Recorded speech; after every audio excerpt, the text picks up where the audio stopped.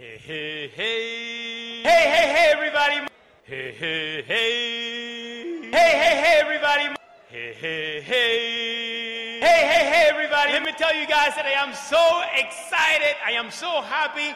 I am really so thrilled to be right now sharing this amazing, glorious, super and exciting moment of my life. Yeah. So should we say that we're officially back? For every podcast we say at the beginning of the podcast, yeah, we're back. It's us again. Yeah, so we're with Archil, Cheishvili. Yeah, I'm good with Eastern European names. Archil is economics Harvard graduate, worked for Bridgewater Associates, and he'll introduce himself a little bit more now. Thank you a lot. Thank you, Bill. Really happy to be here. So I was Harvard College 2016. I studied economics. I used to work at Ray Dalio's fund. I did investing and trading there. It was lots of fun, I can tell you that. And then I have been working on my current company called Genesis AI. We are creating network of machine learning models for the asset management space. We have multiple models, for example, natural language processing, speech recognition, and so on, that are working together to provide analytics to hedge funds and mutual funds. Okay. First question. How was the experience at Bridgewater Associate? Oh, experience was great. Bridgewater is they have very interesting people, meaningful work, meaningful relationships. Also, company culture is super interesting. The idea of radical transparency and radical truth. That's what I was, I was reading the principles. Do you have the baseball cards? We do. All of us had baseball cards, and everyone knew everything about you. So it was very interesting. It was type of culture was really supporting people to develop as fast as possible, how you were getting real-time feedback, mostly about your weaknesses, but also about your strengths as well. And it was super helpful. Sometimes it was painful to get this feedback, but in the long term, it was really, really helpful.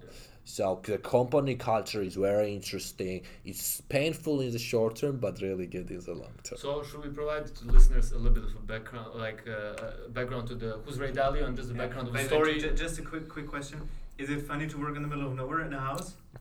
What do you mean? Isn't Bridgewater Associates in the middle of nowhere in this compound? Bridgewater. It's basically surrounded by trees, and it's pretty much in the forest, but it's still close to. It's very easy to get to the downtown areas. It's close to New Haven, right? It's close to New Haven, exactly, in Westport.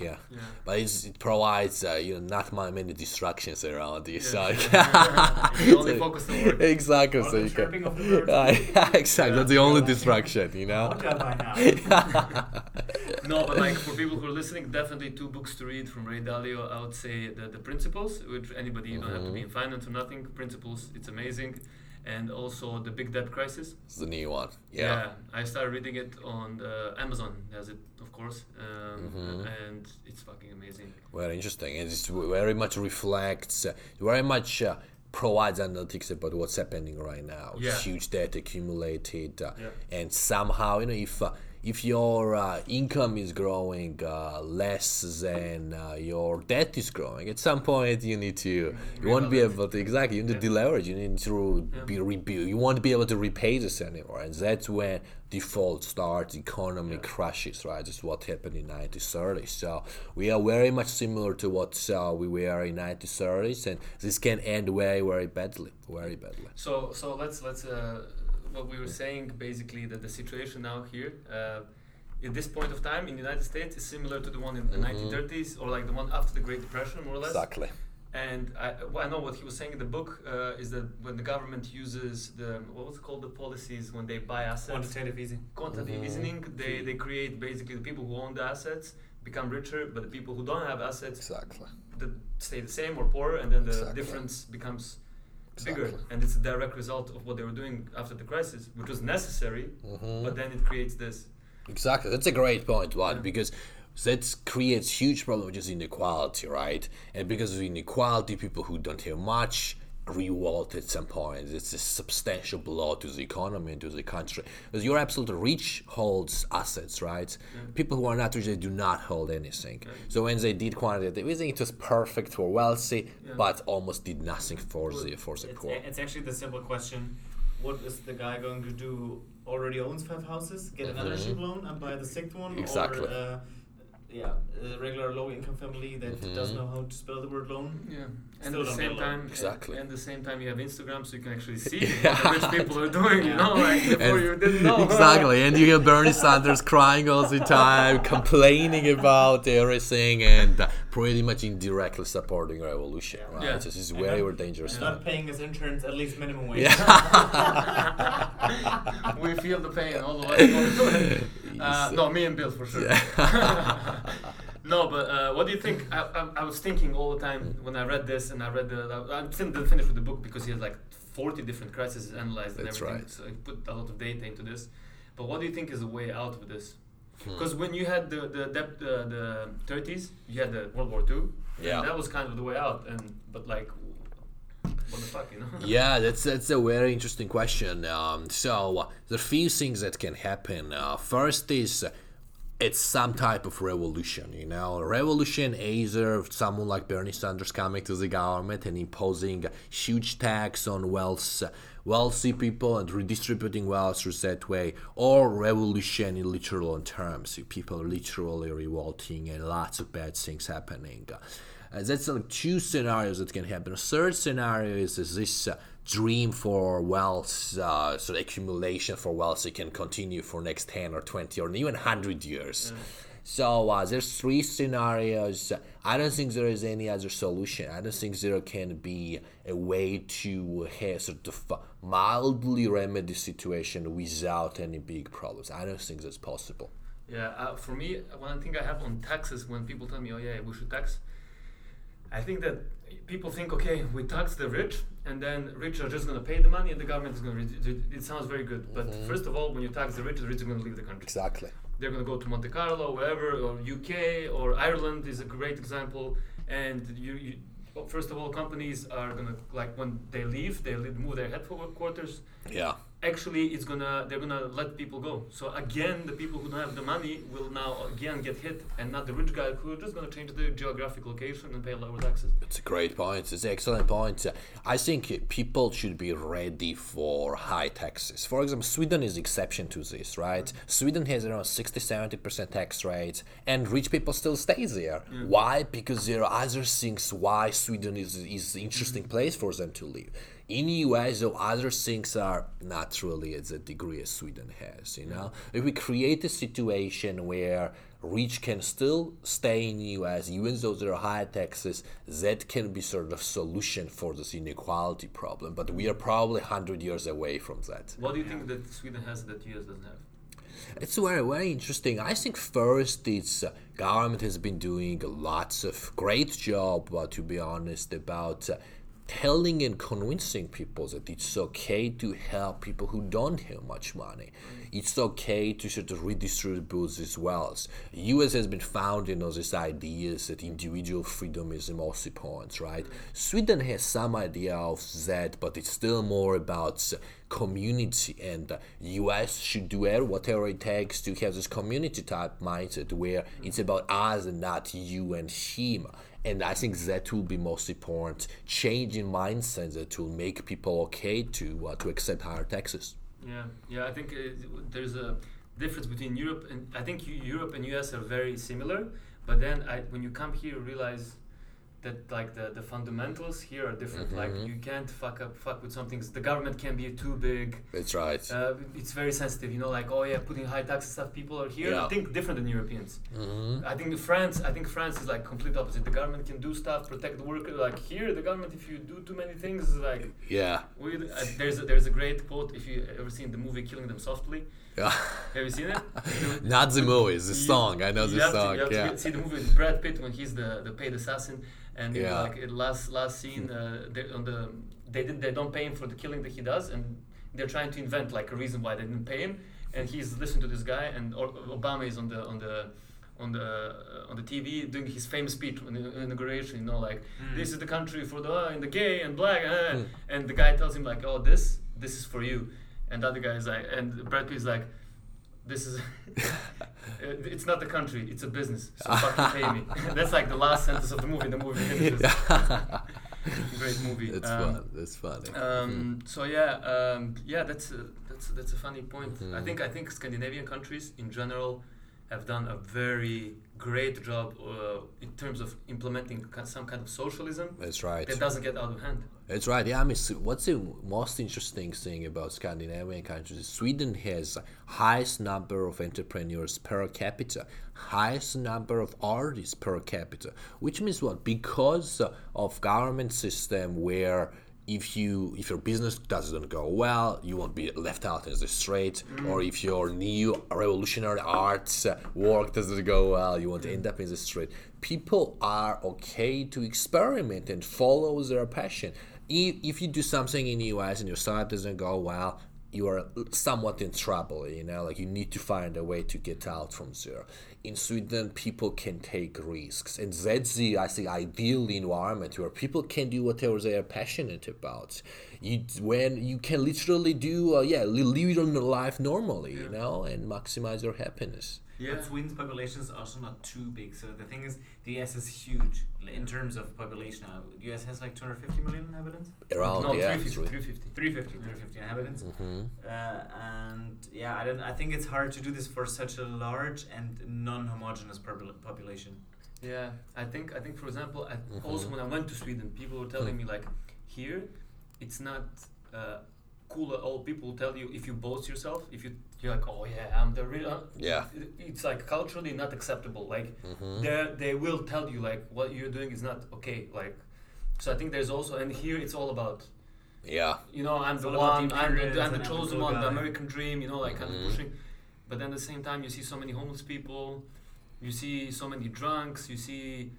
I don't know. Medication addicts. Montenegro is not a very, very rich country, and you don't see this. You know, like there's a lot of money here that can be. That's right. In all of our hands. I mean, not such a huge inequality, you know. Exactly. To be honest, I think the fact that it was larger than Sweden, I think that's better for us to create a better world for anyone. Why and why? Because of like few reasons. First and most important is larger your domestic market is, better opportunities are for companies in your country to become global players, because you sell your whatever you're selling to your domestic market first, because it's large, you can have economies of scale and then expand out. So Sweden, 5 million people or 20 or whatever the amount there is, it's hard there, right? So you need to find new ways to create this global company. They actually still manage Spotify's from there, for example, right? And many other big companies. So size, I think, it creates operational challenges, but it's really, really interesting to grow the overall pie. That's why China, one major reason why China has been having spectacular growth is because of its size, which basically meant people could have had these economies of scale through selling to domestic people initially. Yeah, and I know. For example, with the business, we're talking about size and business that creates problem. If you're too small, Montenegro has less than 1 million people. We don't even have McDonald's, because like they don't wanna, like, first of all you can get like cheaper food. And second of all, there's not enough people. Like really, usually companies would open let's say in Serbia and in Croatia, where it's like 3 to 8 million people, and then they would have a subsidiary or something small in Montenegro, because it doesn't really pay off to open in a city. We're smaller. We're like 5 times smaller than Boston in terms of population. So that's your market. It's like Somerville. Exactly.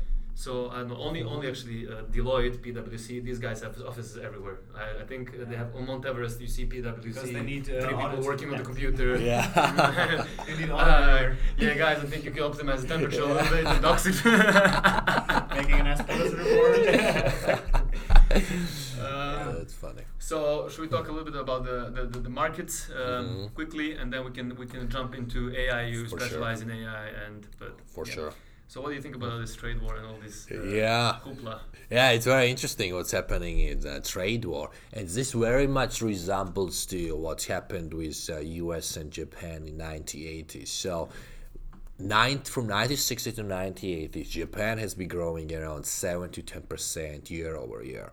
People saw that Japan would overtake US in 1990 or 2000. And so that trajectory was there. So what happened was US got super worried about that, and they decided to impose 100% tariffs, and I will be 100% tariffs on electronic goods that was coming from Japan. And also there were substantial tariffs on Japanese cars.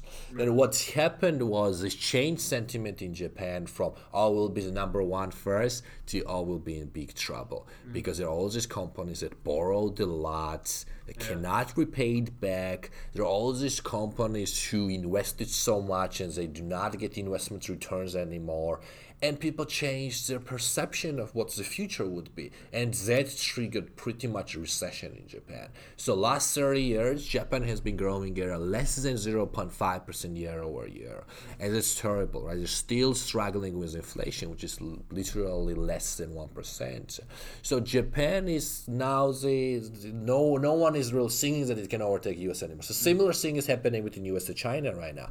US realized that China's economy would probably become larger than the US very soon, and they hit China on its weakest but most important point. And for example, technology, right? Huawei, what's happening with Huawei is exactly what US did with Japan's electronics, which was becoming the leader in the world. And I think China, it will end very bad for China. I think this will trigger potentially recession in China, which subsequently might trigger global recession in general in the world. Exactly. I actually think that that US doesn't give a fuck. That if they make, as long as it fucks China up more than it fucks up the rest of the world, they're good. Exactly. Because you lose more than we do, and then Exactly. And I think this will all start after 2020. Yeah. I think groundwork is prepared right now, and I think it will happen after 2020 because Trump doesn't want recession before 2020. So he wants to make sure it will happen afterwards. Yeah. And the US will get hurt much, much less than China. China will be like Japan. It will become wealthy country, but never close to US. And that's the sole strategy of Trump's administration. Yeah. Our friend had a good point. Christian Congolo. Shout out. When we're talking about Trump, he gave a very good perspective.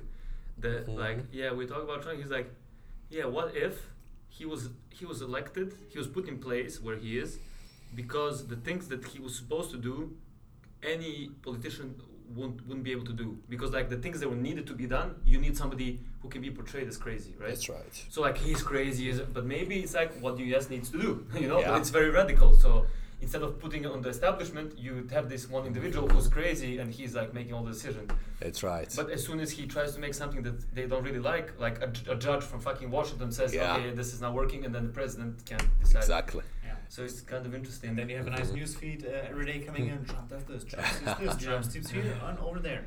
And then, But it's really easier to swallow. If you think if there's this establishment kind of view that there are a couple of people that rule the world or whatever, if that's really the true, it would make sense for the influential people to put him in place to make the decisions that are not popular. That's right. And it's not connected to them. He's crazy, but they're needed. That's right. They're needed. That's right. Yeah. And Trump has been, I would say, great for US in terms of economically speaking. US unemployment rate is around 60-year low. He literally brought jobs back through, for example, when he convinced the car manufacturer not to shut down its plant in the US and move to Mexico. He literally convinced companies to move back to US. US bureaucracy had substantial improvements. There are improvements in every direction. And most of our GDP has been much higher than anything that was expected at this time of this stage where US is right now. And in case of China, there are lots of non-performing loans there, and it's not public. Everyone knows that what percent of loans in Greece are non-performing because of transparency that EU requires. Can you just say what do you mean by non-performing for the people who are listening? Sorry. Yeah, for sure. So, example, non-performing loans is the percentage of loans that missed interest rate payments or are in process of defaulting. And that's a huge problem because you just need the one big default as this chain of events goes. People start going to banks, requesting money. When you borrowed someone to something and he's defaulting, then you cannot pay money that you borrowed from someone else. Yeah. So you just need the one big thing. China so far has been very good in managing this. There are a few small bank defaults in a few different small areas of China. The government to cover it. If something like that happens in Shanghai or Beijing or any of these big areas, it can end very, very badly. But it is in China. I think that China is also the largest recipient of foreign investment from the US, right? Like the US has like trillions of dollars in China at the same time. That's right, and it's going way down, and you just need the change from people thinking that money is coming to money is not coming anymore to trigger these problems. I also want to ask you, do you think, we were talking about Trump did good stuff for US and whatever, I mean, first of all, here it's very controversial if you say, oh yeah, everybody's taking still saying, oh yeah, shit words about Trump. I mean, he is, on some points he's a little bit weird and he's definitely not a normal person in general, but like on the economics, if you look at stuff, it's been doing okay. And even better, like if you compare it with Europe and stuff. But do you think, like, for example, what he's talking about, like, the trade deficit, me personally, I think it's just like a cover-up story for, okay, we have to put tariffs. Because you know that your economy is going stronger, you know that the dollar is getting stronger, you're not gonna change the exports and imports. I mean, if your currency is very strong. Yeah, so I guess his idea is all the countries, they have unfair trade practices. Yeah.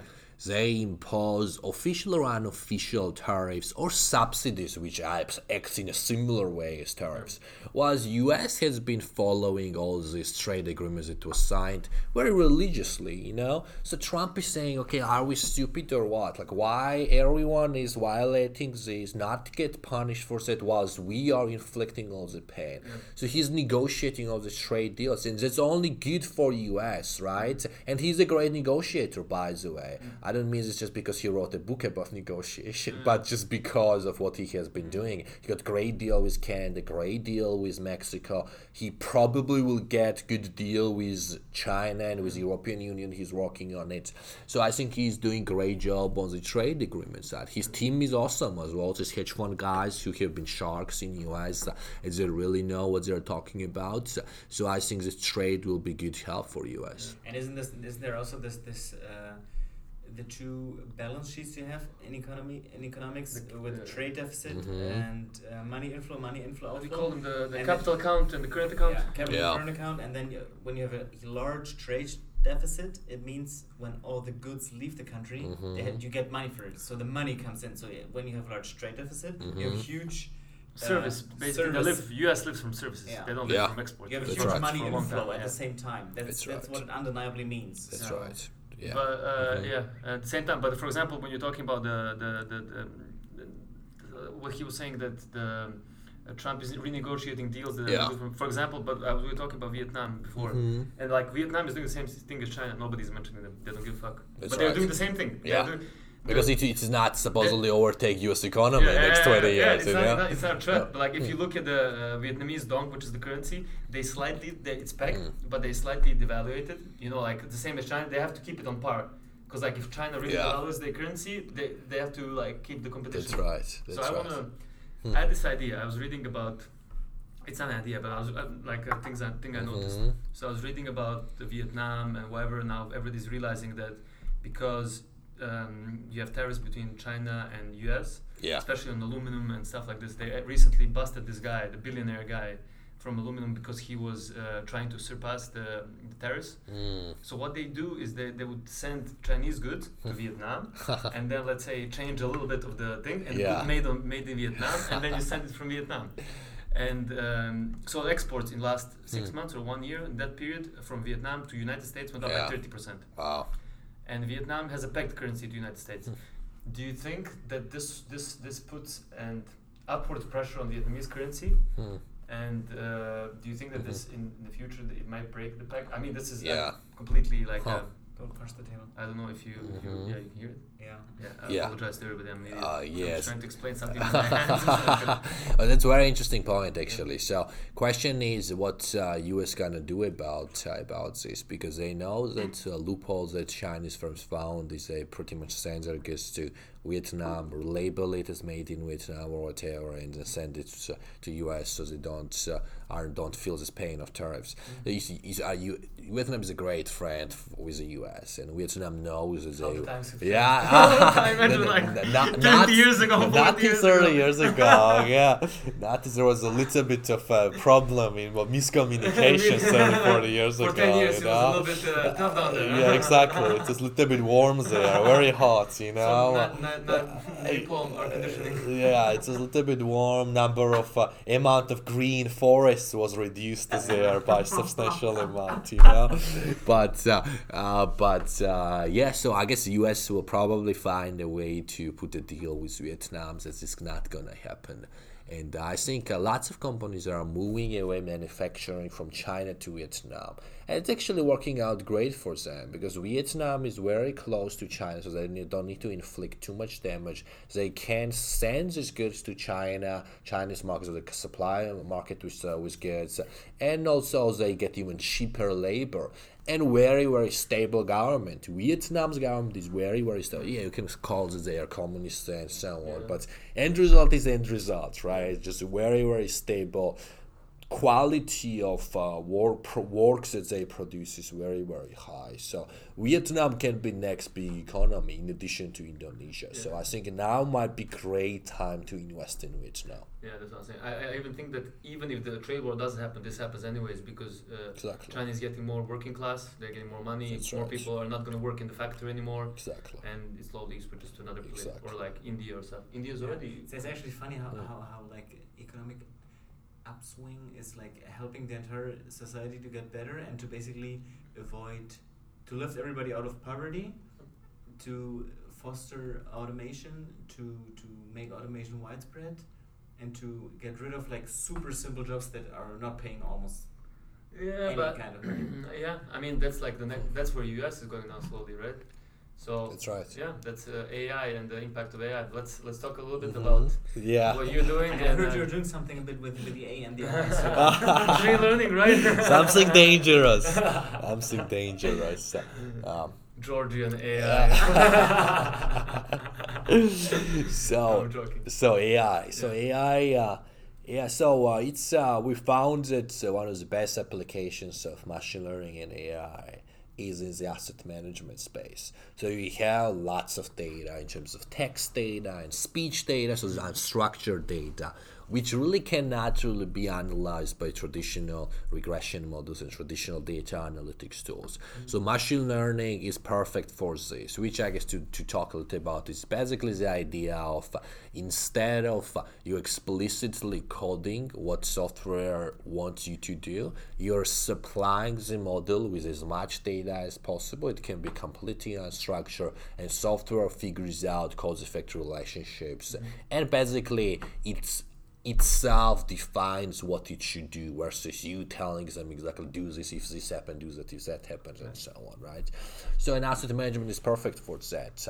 And you have few big companies, including my ex company where I worked at, which is leading the direction of AI and asset management. Most of the hedge funds and mutual funds do not do anything because they do not have the AI talent, right?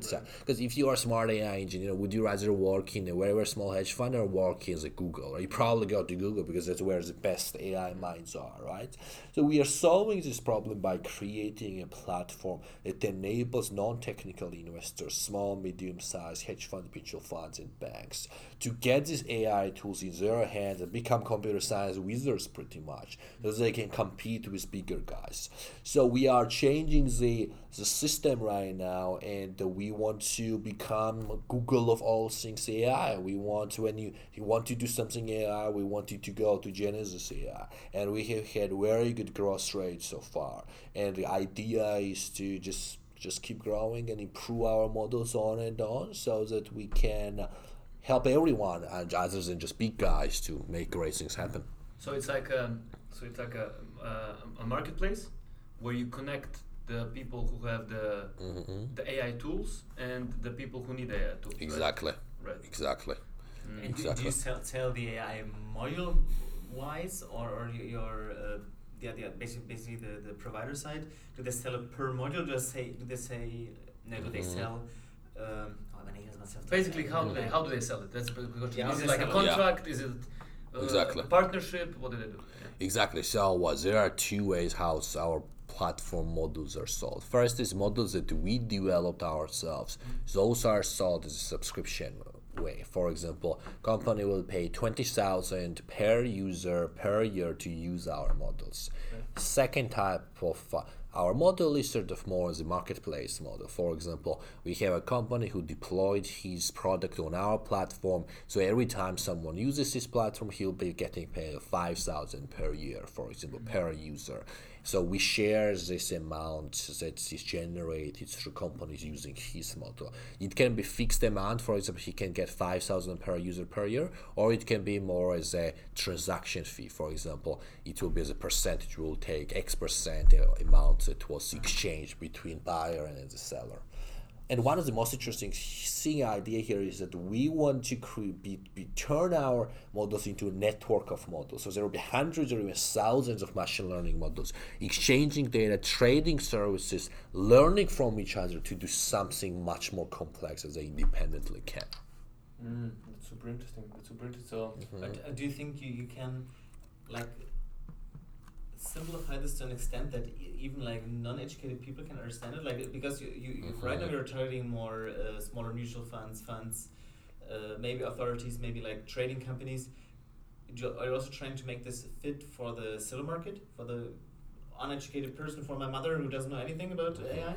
So there are few areas where we're thinking to target initially. Asset management is one of them, and in general, on high level, so we will have two categories of users. First is non-technical people who wants to use machine learning to gain edge in whatever they are doing, and second is technical people who already have these ML models, are looking for ways to add additional functionality or improve accuracy rate of these models.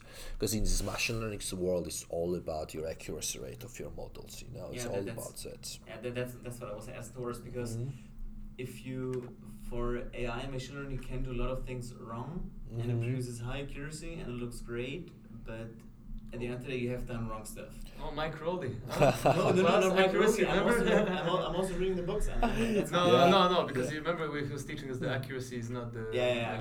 No, but really, for linear regression, R squared is like some sort of a spongy thing, but it still measures still measures accuracy properly. Yeah. But for AI, you can have 100% accuracy on the training data set, but when you test it in the real life, it's absolute bullshit. Yeah, so the generalization is then very bad. I'm sorry to the listeners that we went on a tangent explaining R squared. No, because somebody who's listening to this never opened R or something, don't know what the heck we're talking about. Okay, so he was basically talking about measurements, that if you're trying to code something or do a regression in R, you use these measurements to see how good you are. Yeah, the difference, to go one step back. The difference is for Professor Yankee. R squared for the linear regression always will show you have done a good job or have done a bad job. But for machine learning, you can apply the wrong pre-processing, can apply the wrong parts of AI to it, and it will look great, but it has done a wrong job. Hired. You remember hired. He'll be flying to Sweden for his Nobel Prize next year. You should have listened when we did the last podcast where we had the nuclear physicist Jörg. Yeah. I think he had more knowledge than Jörg on the topic. He was 100% sure. Yeah. No, but this is yeah, it's true. He's actually talking to. Okay, so the Nobel Prize will change its name to Yankee Prize. Yeah, don't give the German authority to give out these prizes. Yes. I think we'll go into the wrong hands. Oh yeah, we made the bomb. Okay, you're the one. Biggest contribution made to AI through podcast. That's a dream come true, right? So to go back, two questions. How big is your company? And the second question is you're basically banking on the fact that AI is going to be the future. And me personally, I agree with you, because if you go around at least a little bit about Boston, like if you go to networking events, you go to Venture Cafe, which we mentioned many times, any kind of networking events, if there are startups, they're going to be AI. There's going to be machine learning. At least one startup is doing something. There's going to be machine learning in healthcare, which pays a lot of money if you know actually something. Or it's going to be machine learning in, I don't know, in different uses and stuff. That's like, looks like the new, it's the new thing. But basically, that's where it's going. Exactly. So, yeah, first question, how many of you, how big the company, where you based and stuff? For sure. Yeah. For sure. So we're a Boston-based company. We're a team of around 20. We grew from pretty much 3 people to 20 very, very fast in the last few months. In terms of there are so many machine learning companies. So I wouldn't say machine learning. The companies who claim to use machine learning, they use it as an investment to raise funding or something. You know, there are around 10,000 very high quality engineers in the world. 10,000. Lots of them are in Boston. I would say around 10 of those are in our team. So keeping it objective. No bias. So very, very few who do real stuff because this is very, very hard. And we do real stuff. Our team members worked at Google, at Bridgewater, at Microsoft. So our team members have done this in other companies, studied in the premier institutions in the US, and we know what we're doing. We do real stuff with real users and real technologies that is only getting better day by day. So idea here is to go from where we are, team of around 20 to 100 in the next few years. We want to take the Bloomberg down, take all the other big guys down, and create something for the people, by the people. Michael, they're coming for you. I would say when you leave the Halt building, look left and right when you cross the road. Michael Bloomberg is coming. Not again. I might sound like Bernie Sanders, but we need revolution. We need it. We need to start it now, and we need participants for it. We need people who can participate in this revolution. So we need you, people who are listening to this, to join this revolution, which will benefit to everyone, not just to Michael Bloomberg or Mark Zuckerberg, who takes your data and does excellent. You're redistributing the wealth. We are redistributing wealth that is generated data by wealth, giving it back to the people. Exactly. That's a dream, and we're gonna do whatever it takes. Actually, because I've never looked into it, when did this whole gaining very deep insight, very accurate insight from data, and then over to machine learning, over to data science, data analytics, when did this actually start? Because it started very abruptly, like in the last 10 years, it feels like. That's right. Was there like one particular event you can attach this to? Yeah, so that's a great question, Bill. So so AI has been pretty much, I guess, like machine learning have been around for like almost 100 years, but it had its ups and downs.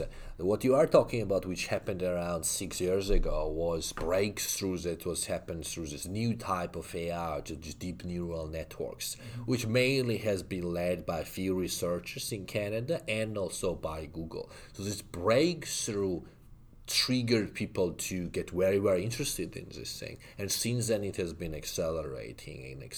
Huge funding, every company is trying to do something about it. So now is the best time to build AI companies that solves a real problem. It's not like I want to use AI to do something. No, find a real problem, and if if machine learning appears to be a good way to solve the problems, then do it. Main mistakes people make is they try to find ways where AI can be applied. No, it should be opposite. Find a problem and then think whether AI can be a good solution for it or not. Yeah, I want to mention if would also, like, let's say in 1990s you didn't have Google, you didn't have Facebook, you didn't have these basically data collecting machines, right? And then now when you have Google and Facebook, all of a sudden you can collect so much data. So like it feels even kind of natural that after you collect all of this data, well, we can use it for something, and then because you have to feed big data sets, right, to the machine learning. That's right. Yeah. So that's interesting. So so how long have you existed for? The Genesis AI? So less than a year. Okay. So we're a pretty young company. Which stage, if it's not secret? So we did one round of funding, and we're gonna do some second round sometimes in next 3 to 6 months. Nice. Yeah, that's not an easy job. We last round we did just in few hours, to be honest. Really? It was the fastest thing I have done. Really? It was very, very fast, very interesting, very efficient. Which is, like people spend sometimes years fundraising, and that's terrible because what happens then is you don't work and focus on what more important thing, which is customers and the products, right? So people get in this trap of, I need to fundraise now, so I cannot work on the customers. And if you don't get customers, then you don't get funding. So it's all about long-term thinking of just building a good company. If you build a good company defined as real customers, real product, if you do that, the fundraising will become so much faster. Yeah. So that's a well-balanced leadership, and they care about all the things equally, about the product, about the customers, about the PR. So where I raise funding is usually through partnering with my potential investors. No, I'm joking. I have seen friends who raise funding. They do champagne showers in clubs and all this stuff. No, I'm a little bit more on the just have real conversation. As long as the investor pays. It's all good. No, I'm usually more on the professional, classical side of when you have actual conversation, discuss everything, and then actually raise funding versus asking someone money when he's drunk or something. Yeah.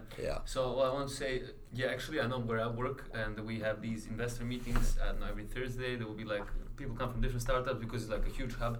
Or like more 100 startups that work in like clean energy space, and there were like guys who were saying, I've been talking to investors for like last 6 to 8 months, and I just finished fundraising. And to your point, I think like with fundraising, you basically, we know what's the first step. Let's build this. Okay, now we came to the second step.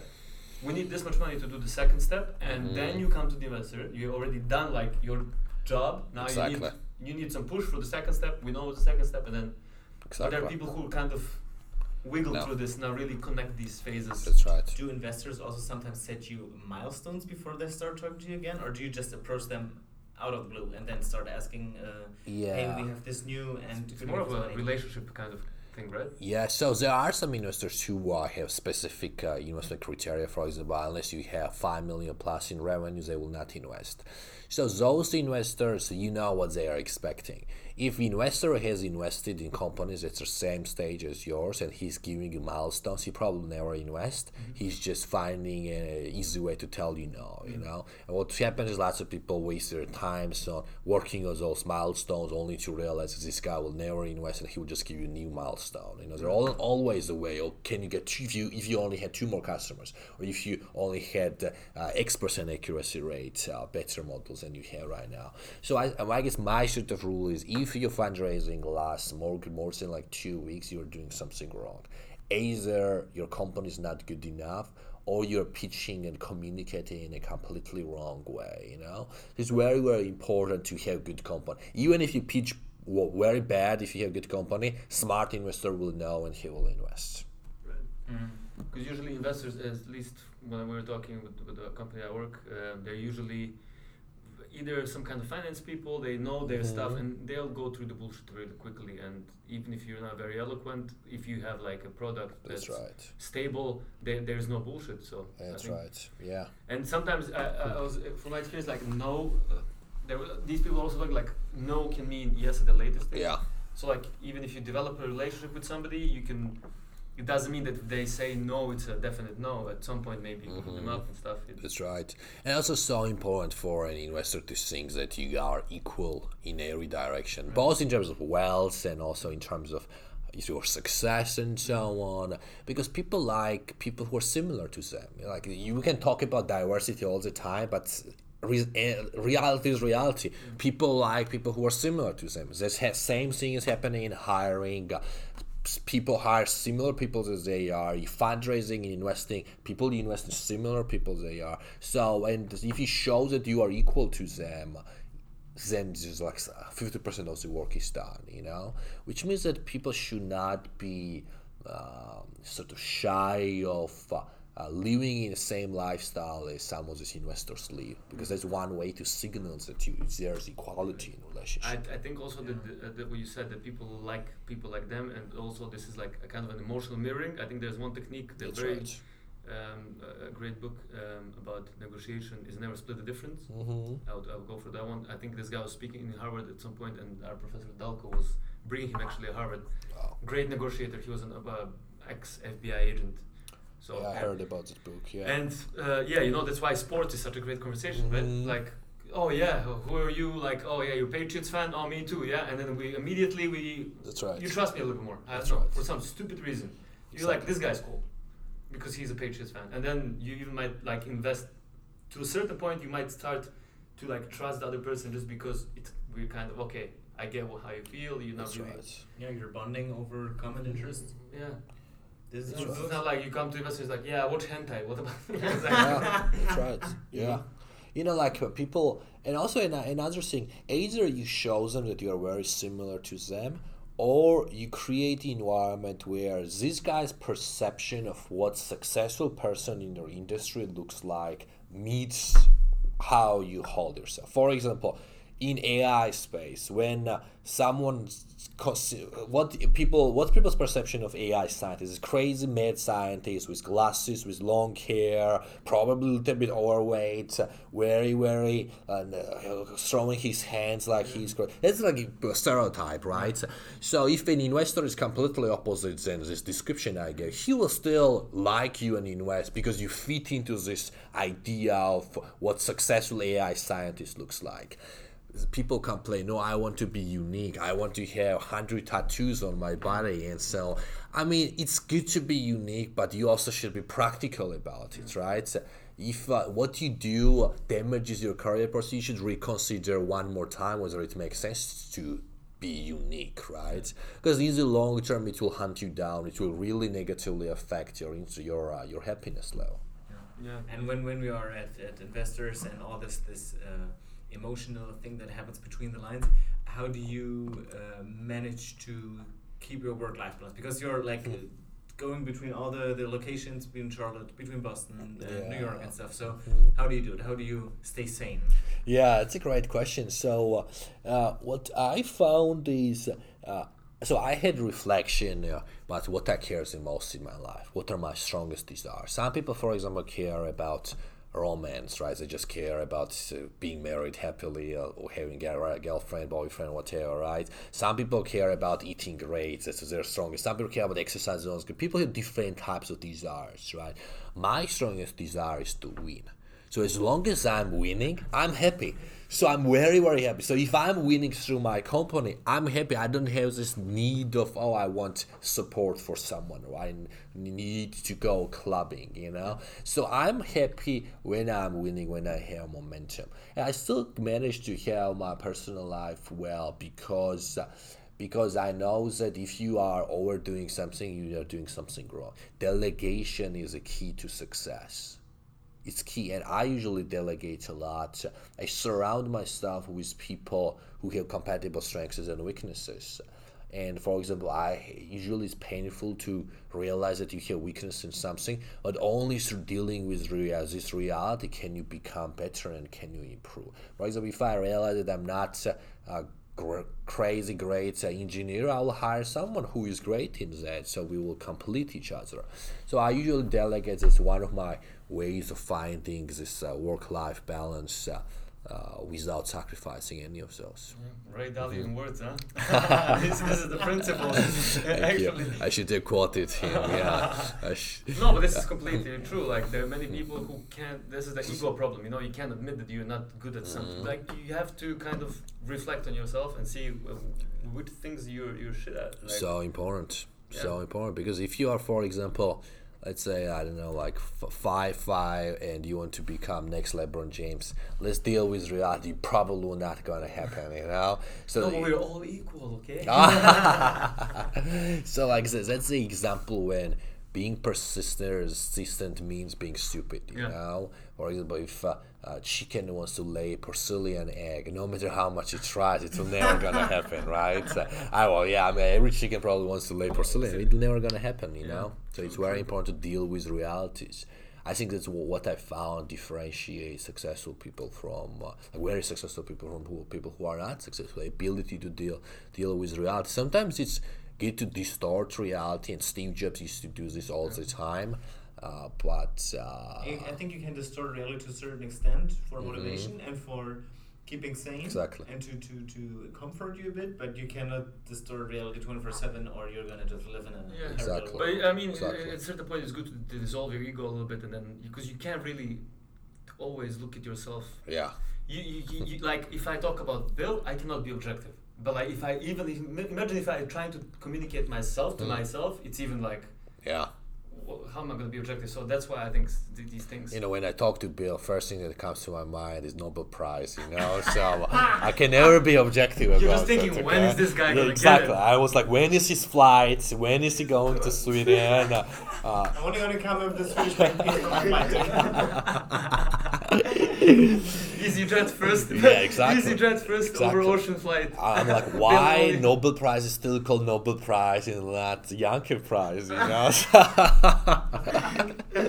Oh, it's funny. So no, but this is what when people you were saying. People when they say, "Oh yeah, you have to find yourself. You have to whatever." But I feel like if you put yourself, what I was doing basically through my life, I put myself in like positions which are not really comfortable, and then you find out how you deal with them. Because I think we all have like certain settings that we get when we're born, right? That's right. There are certain settings like there are some people if there is like a fucking I don't know, a fight, or there is something happening that's like really somebody shooting somebody. Some people run away. Some people come there, like, but you know, like everybody reacts differently. Or like if you're put in a position where you have to deal with a lot of people with that's different right. nationalities. Some people love it. Some people don't like it. Some people like to. But it's important to know how you are like in these positions, and then you just find out what you're good at, how you work, and then kind of put your priorities, right? That's right. Yeah, life is all about knowing what you want. You know, like if you want to be, I don't know, just like sitting all day and watching Netflix. There's nothing wrong with it as long as you can get what you want. Life is all about that. So understanding your strongest desires is so important. Right. So, you know, when people think about, okay, I'm graduating, what should I do now? People think about industry, for example. Should I be in blockchain industry? Should I be in AI? Should I be in investment bank? That's a completely wrong way of thinking about it. Right. It's going deeper than that. What's your strongest desire? And then you think about what are industries and types of companies that can help you to meet those desires. For example, I found as long as I'm winning, I don't care if I'm running a restaurant, which I used to, I used to run a restaurant. Yeah, well, I did. Back in Georgia, or back in Georgia. So what was the story was, so I wanted to get a job in hedge fund space during my freshman year. Not only I didn't get any job, I didn't even get a single interview. I was so upset. I just came to Harvard. World is mine. I'm gonna run the world. I was super arrogant, and I didn't get even a single interview. So I went back home, and then one of the sort of large chain of restaurants in Georgia got shut down. And I took economics course during my freshman year. I was thinking about supply and demand. So if supply goes down and demand stays the same, there is an opportunity. So I just started restaurant. We opened around 6 months later, and it worked out very well. Yeah. Very well. Was it part of a chain, or was it just a single one? So ours was a single restaurant. We started as a single, super big, around 120 seats. We had 3 floors. It was high-end restaurant, mostly Georgia food. We also had German food, special German sausages, German cuisine. So big sausages and beer as well. We had all the popular German beer, which was good, like HB, for example, or Paulaner, and so on. So it was fine. It was good. So it was great business. The restaurant was like running like a small factory, you know. So. So I realized I don't care what industry I'm in. Only thing I care about is to win, you know. And I think that's what people. There are some girls who only thing they care about is to have a good boyfriend, you know, or get married and structure all their life. Well, it gets you happy. It's like whatever makes you happy, you know. Or only some people care. Only things about care is whatever, right? Like being able to ride Lamborghinis, because so on, right? So for you, it's just momentum in your life that makes you happy already. That makes me the most happy, yeah. For me, we were already talking this about with Landro, with about dream job. I was saying that for me, dream job is not really. It's like a concept that's not really smart for me, especially when you're like usually people have their dream jobs when they're small, and when you're a kid, what the fuck could you know? But at the same time, like I see, for me, I look at the perspective. Okay, what kind of a lifestyle do I want to live? Yeah. Okay, and then what for a job? Job is a tool to get to this lifestyle. It's good. It's very, very good if the job is something that I like, and if I wake up in the morning, I'm motivated to do this. I can stay at the job. Exactly. It can be a part of my life. Yeah. But as long as if I'm doing something that I really love and I'm poor and broke and I can't fucking eat, well, no. Yeah. Because it's not the dream job. I want to live a certain lifestyle. And if it makes me happy, it's good. Exactly. And if the work also is interesting, motivates me, it's good. Like some kind of. And winning if you lose the whole time, it's kind of exactly. Actually, there is also a great article by what's his name, Hunter Thompson. He writes this in the '60s, like the concept of dream job doesn't really get in because he doesn't want to be a worker like the rest of his life. It's more about like what do you wanna. Like you want to be free, you want to do something, but then you want to travel somewhere. You want to go to a club. You want to buy a drink. There's a girl, you want to pay her a drink. Exactly. Not because it feels good, Oh, my rule is to never pay drink for to a girl. That's my rule, And I can imagine that Bill would agree as well. He goes further. He goes farther. He's like never paid the dinner for the girl. No, it's actually like pretend it's a business dinner. And No. You're gonna lose followers. You're gonna lose female followers at this point. You need equality in relationship. Yeah. Going back to equality, Yeah. Going back to equality. And also, like, when you pay for a drink to another person, you're indirectly harming his or her health, So when you don't pay for a girl's drink, that you are doing good for her, actually, So, because alcohol is not great for health, Like, why Trump is so healthy, right? He drinks diet soda. Yeah. Files every day, Diet soda. What he says, diet soda and, burgers or something. That's his diet. Or why Hillary Clinton was pretty much passing out every time she was giving a speech, because she has been doing all these cocktail dinners and parties where she was drinking all the time, right? It's really a hard life. Yeah. These people earning are $100K per month is a really hard life. No, but these people are clean, And why Bernie Sanders is healthy, because he takes drinks from the rich and gives it to non-rich, So he redistributes alcohol pretty much. So, does redistribution. If you really want to redistribute something in this world, start with the alcohol, because that can really make. And then go to weed and everything else. Yeah, I think they're starting to redistribute weed. Actually, Canada is doing very good because of the weed business. All the companies are registered there on the stock market. None of them are here. Fortunately, would AI have a place in the weed industry? What could you predict with AI in the weed industry? That's interesting. You can do it's subscription model. Basically, it's at the end of the day just customer acquisition cost or customer acquisition likelihood. Who's gonna smoke in Boston? Who's gonna start smoking in Boston? No, you can also do what velocity, they're growing, how much crop you're getting, depends supply. on the weather, all these data. If you put them I think there was somebody who's working on a telemetry system. Yeah, Hatfield Tech. Yeah. No, it's another startup back from Montenegro that we're working on the same thing. Basically collecting data that we put these harvest stations in your vineyard, right? Yeah. So if you have a huge vineyard, what we found out that usually these people who use the vineyards get the data from Tbilisi is 50 kilometers away, and it has one metro station or 10 of them, and I am getting data from them, right? But it's not really here, it's in Tbilisi, right? But it's similar, Okay. So you're banking on the similar data, but it can rain here and 50 kilometers away, it might not be raining. Wow. So you're trying to use trying to localize this, and then you don't need people to go through your vineyard and check the stuff, the temperature and stuff. You're just getting everything on your phone. And they train the system, and they train the data and the system itself, the app, but they put in the app, I don't really understand how they do it, with using the biology scientists from Serbia. They got a grant for 10,000 euros, where basically the biologists are talking to the data guy of the company who's training the data.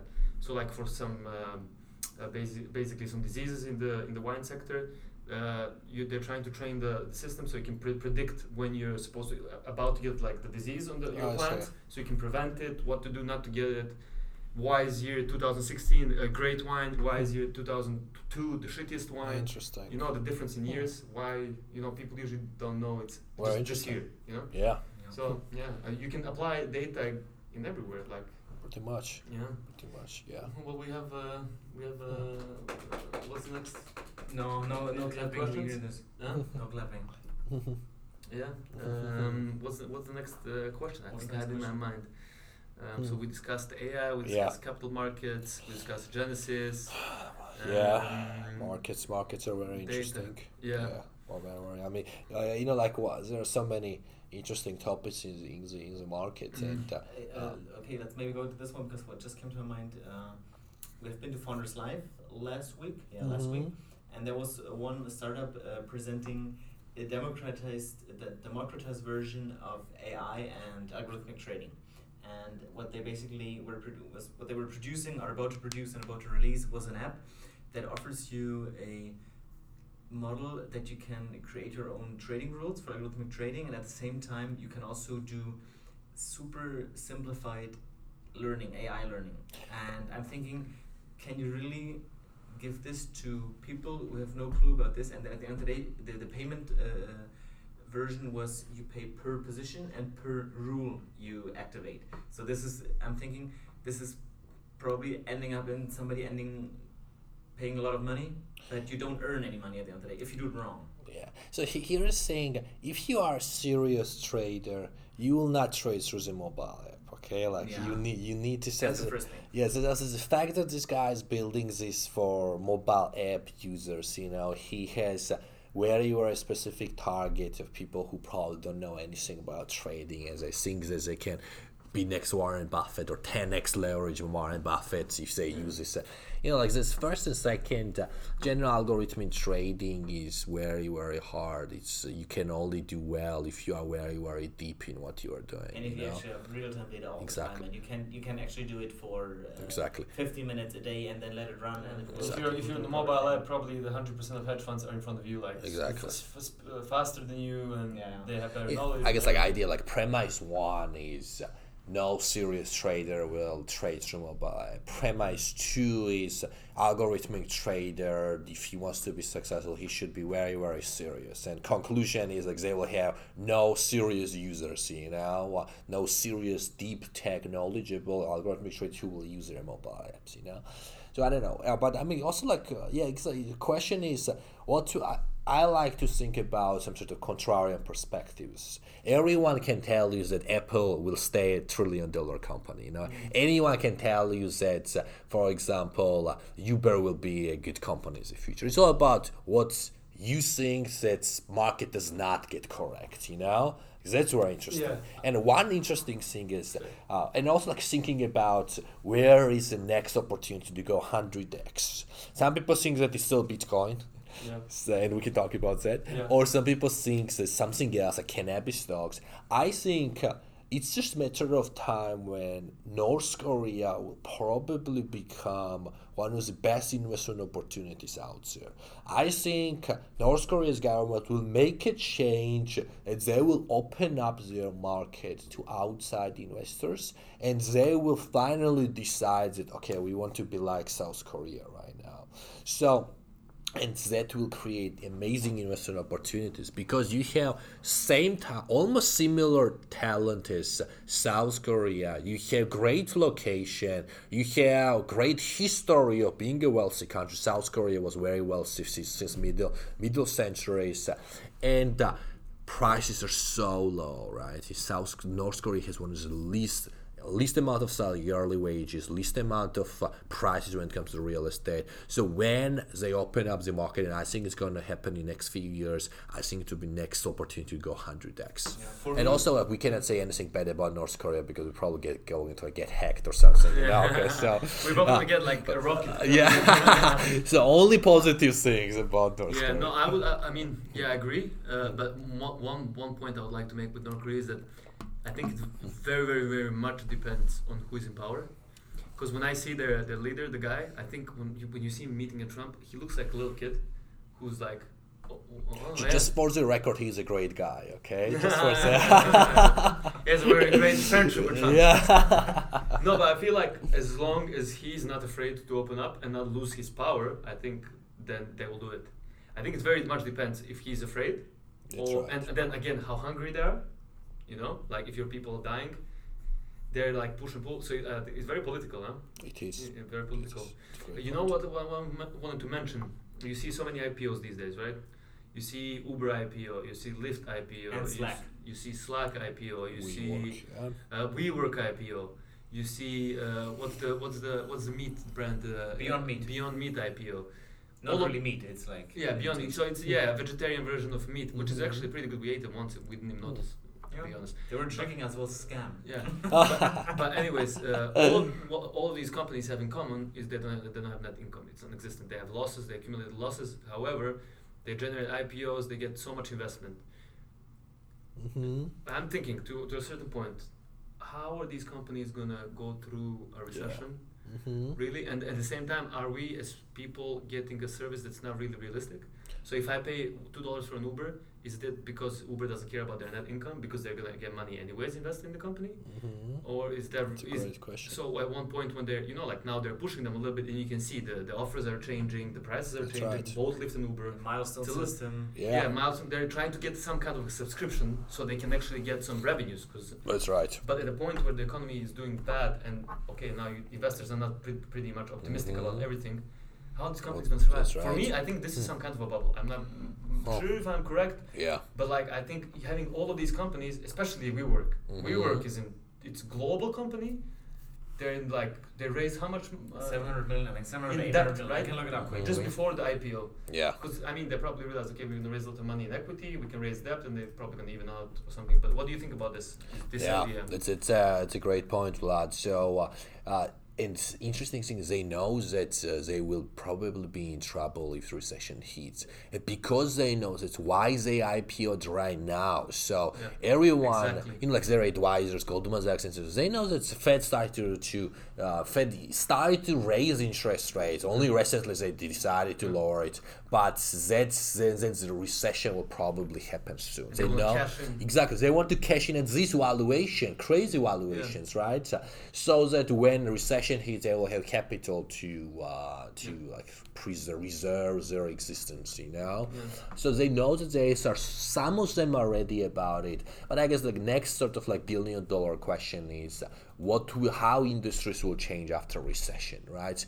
Which companies will win after the recession? For example, you can make an argument that weed companies will go through the roof after the recession because alcohol sales does not really change when recession hits. Usually alcohol sales go up when the recession hits. Same thing with wheat, right? And it will be first time as millennials will experience recessions on our own income, right? And what you are gonna do? Millennial would rather smoke weed than drink alcohol, right? So our weed consumption will actually go up. And I think lots of people first time they really try weed related products will be during the recession. People who lose job, whose Robin Hood account goes down 60%, or even worse, if you are 5x leverage, will go down to zero pretty much, and you want some way to go through this process. Your girlfriend will probably break up with you and all this stuff, right? So people will need some sort of a way to fight this, and I think weed will be next big industry that will benefit a lot by a recession. And I think Bitcoin in general, crypto will be another one that will benefit from this. Okay, so this is one point to add. I was talking this for a year. So I was thinking, okay, Bitcoin, nobody's really sure about the value, blah, blah, blah, it's very volatile. I was thinking, you have this economic expansion, right? The stock market was a good place to invest your money, right? When you hit the recession, right? All the usual vehicles for getting back your return will go down. What's left? What's not correlated with the stock market? It's cryptocurrencies. Exactly. That's where we're gonna go. I mean, cryptocurrency is some sort of diffuse vehicle. I was thinking when the recession comes, it's gonna be so good if you own some cryptocurrencies. Yeah, I mean gold is another way. Yeah. But also what's going on right now is that government has so much debt that they probably won't be able to repay that at some point. So what they're gonna do? They will start printing money, right? So people's holdings will lose substantial value. So you need a currency, something that government cannot completely go 100x. And Bitcoin is exactly that. No one can increase supply of Bitcoin by 100 times. If you look at this starts from Roman Empire. In every 100 years, governments printed so much money that whatever people had lost almost all the value. Because why? Because they have been accumulating the debt. At some point, they stopped being able to pay for it. Then they printed so much money or so much coins. They used that money, but people's holdings went down to pretty much the real purchasing power went down to zero. And Bitcoin, no one can do that with the Bitcoin, right? Because you have the limited amount. Exactly. And the next halving is coming next year, actually, by the way. Exactly, yeah. And you know the first, actually, what you mentioned in printing the money, one of the first inflations, let's say, in the Middle Ages and stuff, you know, when Spain went to Latin America and they went to Peru and they figured out, oh, Peru has a lot of silver and gold, especially silver. They were getting silver, they were getting rich and richer, they were mining more silver until the point that like silver became worthless and you had the first. Exactly. Crazy, exactly. Yeah. This has been happening every 100 years. This happened in Roman Empire, this happened in China, this happened in Germany, everywhere. Yeah, Bill's German. No, Germany, nothing happened in Germany. That's why Germany is super tight now. Yeah, exactly, yeah. That's why Angela. But they learn from their mistakes. That's actually a very actually in the museums these funny $20 trillion mark and $100 trillion mark bills look funny. You know, Germany has the best democracy. Their leader has been in power for almost 20 years. You know, which that's all democracy is about, right? When someone can be a pretty much lifetime chancellor. But chosen by the people. Chosen by the people, exactly. People had choice, you know. No lobbying involved. No lobbying involved. Nothing involved. Yeah. No, Real question, Bill. When is Angela Merkel planning to leave, or is she going to be chancellor until she dies? I should take over, but you can do that after Sweden, you know. Yeah, he's going to have a Skype call while he's going to Sweden on the plane. No, I think she's about to leave. She's already preparing plans. She's already making. Have you seen the video where she's trembling? Yeah. Can you show him, please? Can you show him on YouTube? You can turn off the sound, so it's so funny. Like, so she's trembling. The thing is, she has some health problems, and I think she's about to leave. It's very. Just turn off the sound so people are not like. Yeah, you can Google. By the way, to the people who are listening, you can Google Angela Merkel seen shaking for the third time. So I think she's 3 times in a week. Yeah, too much Adderall. Too much Adderall, man. Yeah, it doesn't look healthy. So I think she's barely on her feet. Yeah. I mean, of course, when you meet Finnish Prime Minister, you'll start shaking, you know. Maybe it was too cold, you know. Maybe exactly. Yeah, exactly. It probably was. Yeah, I mean, it's a fucking tough job. Oh, that's a bad news, Bill. Oh my God. What's Germany gonna do without her, Bill? Yeah. I'm not sure. I don't know who's gonna be the next one, because the other lady, they were as long as put in place. She didn't want to take it. She didn't feel right for it, I think. And now who's the next guy? If the radicals come into power in Germany, I'm moving out. I think moving the to Mars. What? if the radicals win in Germany, I'm moving out. It's over. Oh. I'm telling you, I was telling him, what's the World War III? My theory? World War III? Yeah. You know my theory, right? It's flying Germans. What do you Germans mean? come back, but now they're all flying. They all have these backpacks, and they just come to your country like all powered by BMW, you right? think we're gonna nuke them, but none of them are there. They all came to your country, we're all flying and killing you. That's it. Powered by BMW, right? Mercedes. Third time when history will repeat itself, right? But now it will end better for the flying Germans. That's the key to do it. For the world. Daimler BMW are trying to invent drones, so they're just doing armed trucks and drones, and we don't give a fuck. Just send trucks. We don't care. We're flying around. We don't give a fuck. You can nuke us. But I think the finance minister was the next candidate for. No, but I want to say also, to go back to the thing that we're saying with all the companies that are not having income and stuff. I think they're all living on Amazon. They're all living on Amazon's success, and the investors are saying, oh yeah, they're going to be the next Amazon, because Amazon had losses, and largely due to Jeff Bezos, they kept the investors. How he was able to persuade people. I think when you are investing completely into the future and growth, it's a high risk, high reward bet. If it works out, you'll be like Amazon, which is pretty much monopolist, or you will be like, for example, There's so many, like Blue Apron, for example. This food sort of delivery / preparing company. Their stock went down by 95% almost, So they're almost going. Probably, I think they were going to go out. Why so Blue Apron, mostly probably because of huge. It's got Blue Apron. It's it has fierce, very very fierce competition. As big from DoorDash, from all the food delivery companies, exactly. Which is service, okay. Yeah, if you look at their stock, huge, this huge blow up. Nice company was. Yeah, huge disappointment for everyone. And also another reason why they have been performing very poorly is because their cost of customer acquisition was much higher than lifetime value of customer. For example, they were acquiring customers for around $350, and lifetime value was around like $150, which is the joke, right? Exactly. And then they changed the perspective was from, let's not, instead of maximizing growth, let's work on the profits, And then as soon as they change it, but you see like their stock went down from 150 around to around $8. Right. Now their market cap is 100 million. Their Series A was down around 100 million. Can you imagine? And this is failed companies. This is example of failed management and bad market. The CEO of this company probably should be jailed for being that stupid, Yeah. I think there should be some sort of punishments for being too stupid, especially when you are playing with other people's money, Yeah, but it's US, It's US. I guess so. The companies C Corp, so management cannot be.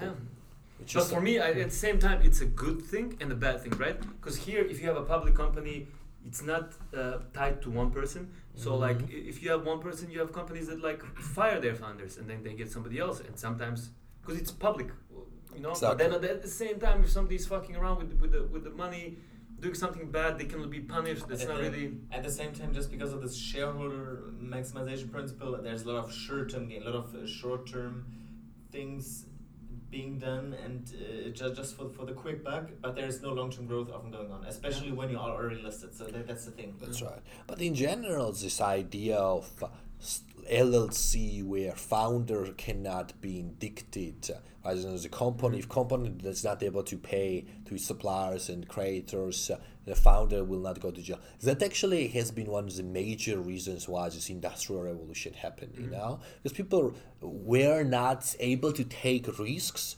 when their personal wealth was at stake. Right. So this idea of LLC, which is completely imaginative, right? There's no it's in human's imagination. Yeah. It's like water bottle. We agree. Exactly. All of us agree this is something. Exactly. It's human imagination. The same thing as a concept of the country. Like, for example, Germany is a concept of the country. It's in human's imagination.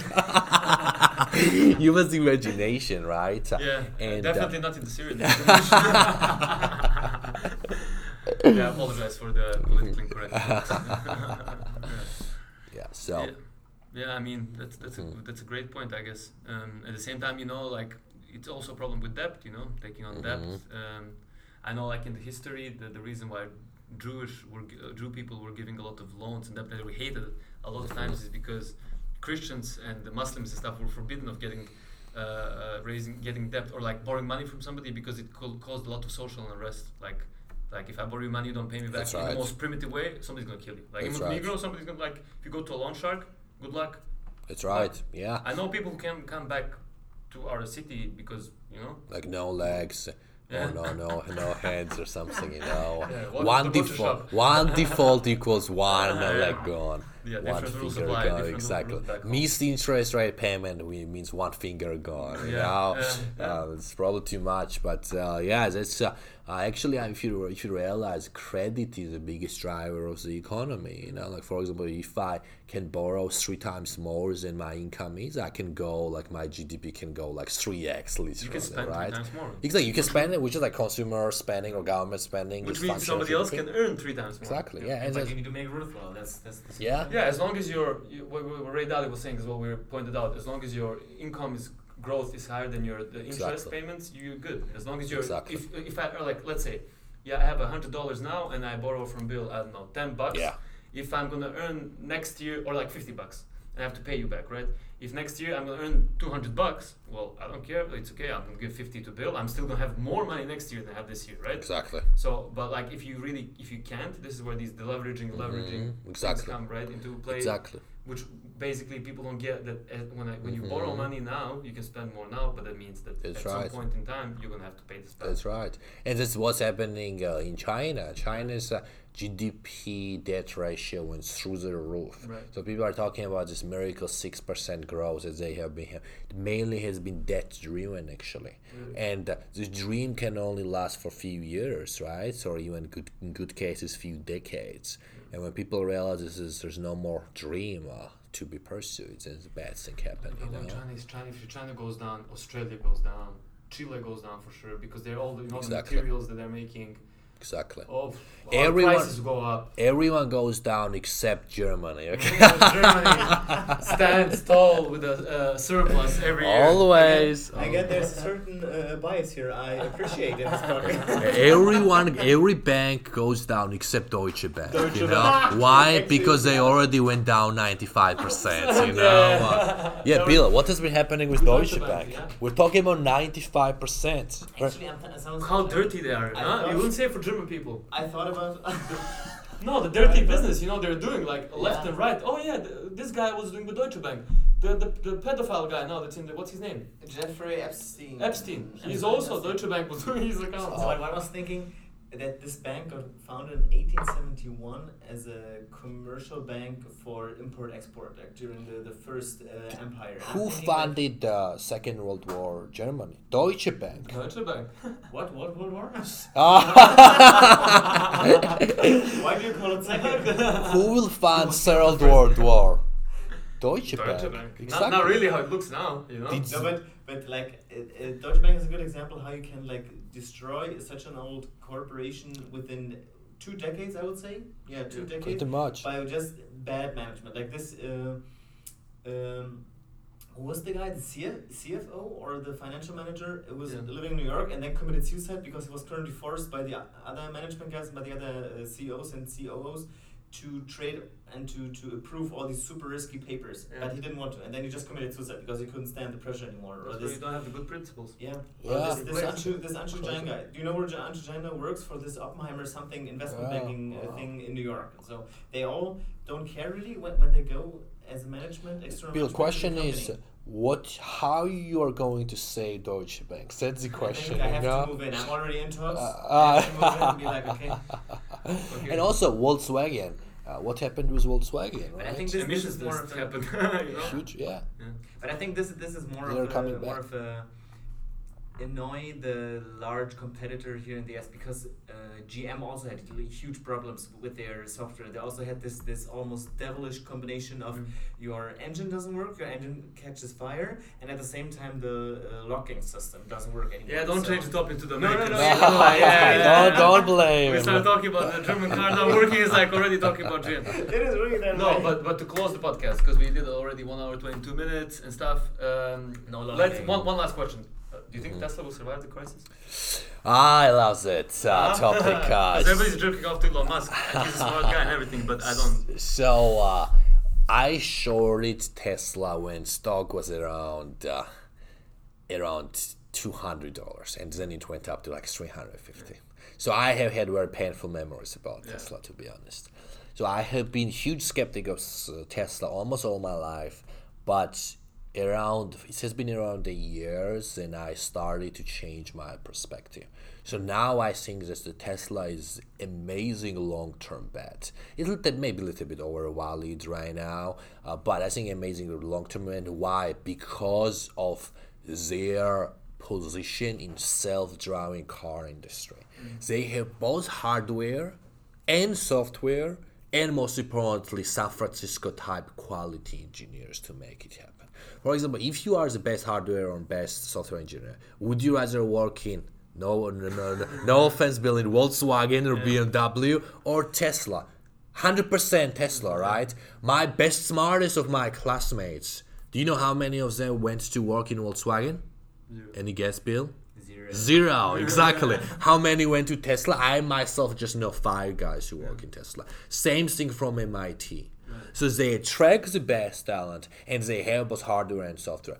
Google is mostly software, right? So they don't really have these cars that are already, they're not experts in manufacturing cars, right? So they partnered with other companies, no, or General Motors. They have hardware, but they don't have the software. Tesla is a tech company. I think they're gonna win self-driving car race, and it's a $1 trillion industry. And whoever wins there, their stock will go 10x. So I am very optimistic about Tesla. For me, I would say, I would love for them to succeed, because I think they're doing something great. Because if you look their product on the street, it's like a future car. Like there's no discussion that this is not going to be the product of the future. Because if you look at Tesla car and you look even the BMW, it's era difference, right? It's like a 50s car, 70s car, I don't know, 70s cars, 1990s car. You know, it's a different thing.